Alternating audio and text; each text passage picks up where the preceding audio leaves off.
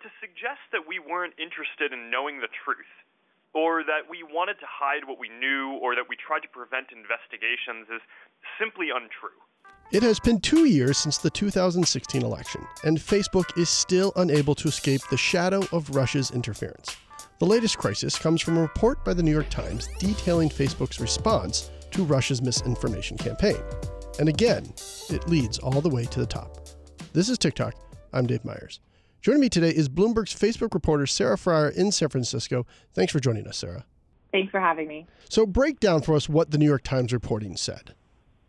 The New York Times was the closest we've gotten to seeing this direct line between how Facebook's executives, Mark Zuckerberg, Sheryl Sandberg, tried to obfuscate and then deflect and then deny some of the things that were happening to their company over the last couple of years. And what that means is, we got to see boardroom conversations where Sheryl Sandberg was upset that the Russia investigation was being disclosed in such detail to the board, where the board pushed back and said, how do you not let us know about this earlier? Where there were a lot of discussions about, once everything was out there, once it was clear that Russia had been using Facebook to manipulate the election, how Facebook then had to deal with scandal and then another scandal and then another scandal, but through it out at all, doing these behind the scenes pushbacks of their critics as they were coming out in the public and saying, we get it, we're working on this, we hear you. Behind the scenes, they were pushing back against regulation, they were pushing back against critics, and they were trying to discredit them. And so it seems to me that, according to the story, Sheryl Sandberg was behind the scenes, allegedly, I guess you could say, repressing the story, not wanting it to get out. But then when it got out, we saw her in front of Congress defending Facebook, and we saw her again this morning on CBS, again defending Facebook. So she's kind of playing both sides of the fence. She is, and I think that the company has come out and they say the same thing over and over. They say we were way too slow to recognize the threat. We're taking greater responsibility for our impact on society, and we're going to do better. And that's kind of just the mantra. Like, no matter who you talk to at Facebook, whether it's Sheryl or Mark, now in response to this story, they're coming out and saying the idea that we were at all trying to prevent investigation into this Russian interference or disclosure to the public is just wrong. So they're saying that they weren't suppressing investigation, but actually the Times story doesn't say they were suppressing investigation. It just says that they were angry that it happened. So you were on the phone call yesterday with Mark Zuckerberg and other reporters. How was his response yesterday different to past crises that they've had to deal with? I think Zuckerberg realizes that people have a lot of questions for him right now, and he's been doing these calls. I mean, this used to be unheard of. Last year, he would never do these sort of open-ended calls with reporters. I think transparency is one of the bigger areas where I think we need to continue doing more. And, you've seen in the last few months, we're doing more of these calls. Now he's trying to do it more in order to kind of understand what people are concerned about. And one of the questions he kept getting on the call was, is anyone going to get fired for this? And normally on these calls, he says, listen, I am the CEO of Facebook. I have the control of Facebook. And if anyone's responsible for anything bad that happens, it's me. This time on the call, it was different. He said that, of course we have to make tough personnel decisions at all the time as part of running a company. So that raised some speculation about, okay, well, maybe somebody is getting fired or has been fired.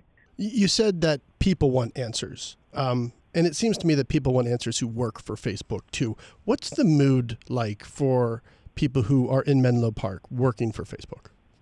So I would say that the mood within Facebook is pretty gloomy. I got some screenshots, actually, of conversations that were happening between employees on this anonymous messaging app called Blind.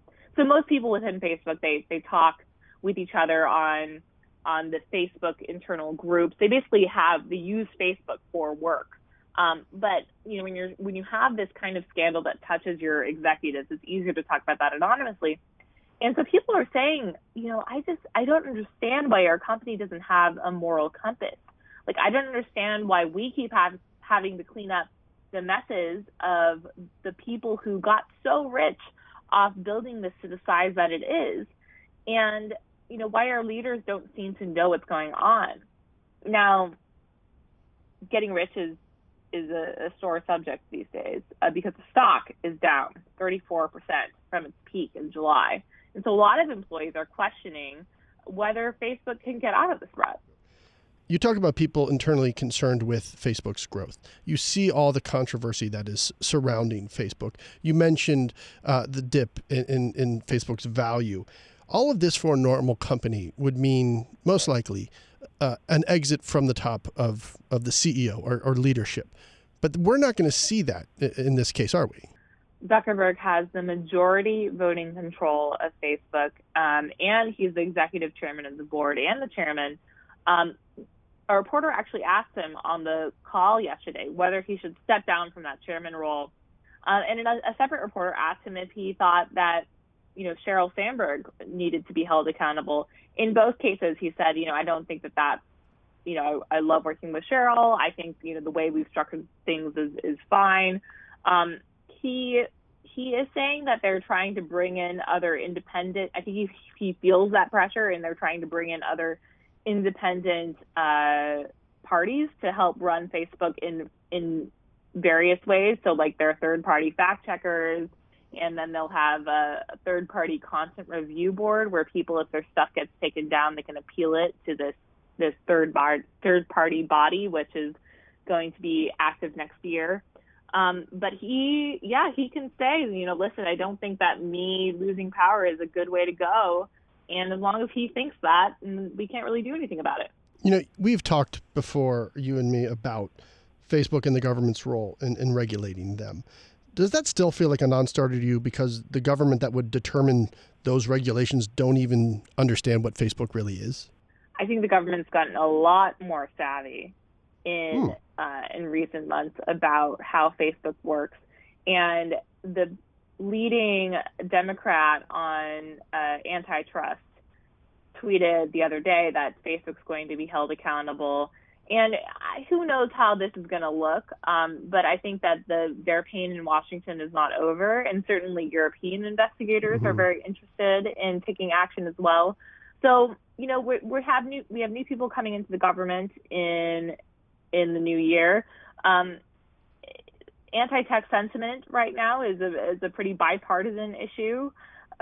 People can't decide exactly why they're mad at Facebook, but they all know that they are in some way. And so it'll be interesting to see what shakes out of that. Has Facebook become too big to fail, though? Well, in some ways, yes. I read this other piece in the New York Times yesterday from advertisers that were saying, we feel like Facebook isn't doing the right thing, and we're really concerned. Advertisers are not going to stop spending on Facebook, though. Facebook is the audience. That is how you find people to come use your product, and the targeting is just so precise.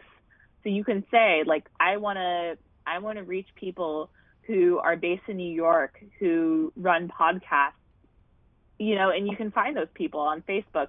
And it's just hard to imagine a world where that doesn't work out for them. Even if people don't like them, they still spend money there. And it kind of goes back to what we remember of Facebook from the early days, that Zuckerberg didn't really care if Facebook was cool.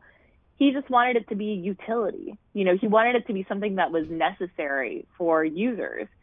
And I think what's become clear in recent years is that Facebook's users are advertisers. That's the customer. It's not the person who uses Facebook every day to check updates from their friends. The ultimate customer is the advertiser. And if advertisers continue to spend money there, then, they'll continue to grow, and it'll continue to be extremely powerful. Sarah, thank you. Thanks for having me. Make sure to follow Sarah on Twitter. She's at Sarah Friar. That's a TikTok for today. Thanks for listening, and please head on over to iTunes and let us know what you think. I'm Dave Myers. You can follow me on Twitter at David F. Myers, and you can get all your updates 24/7 at TikTok.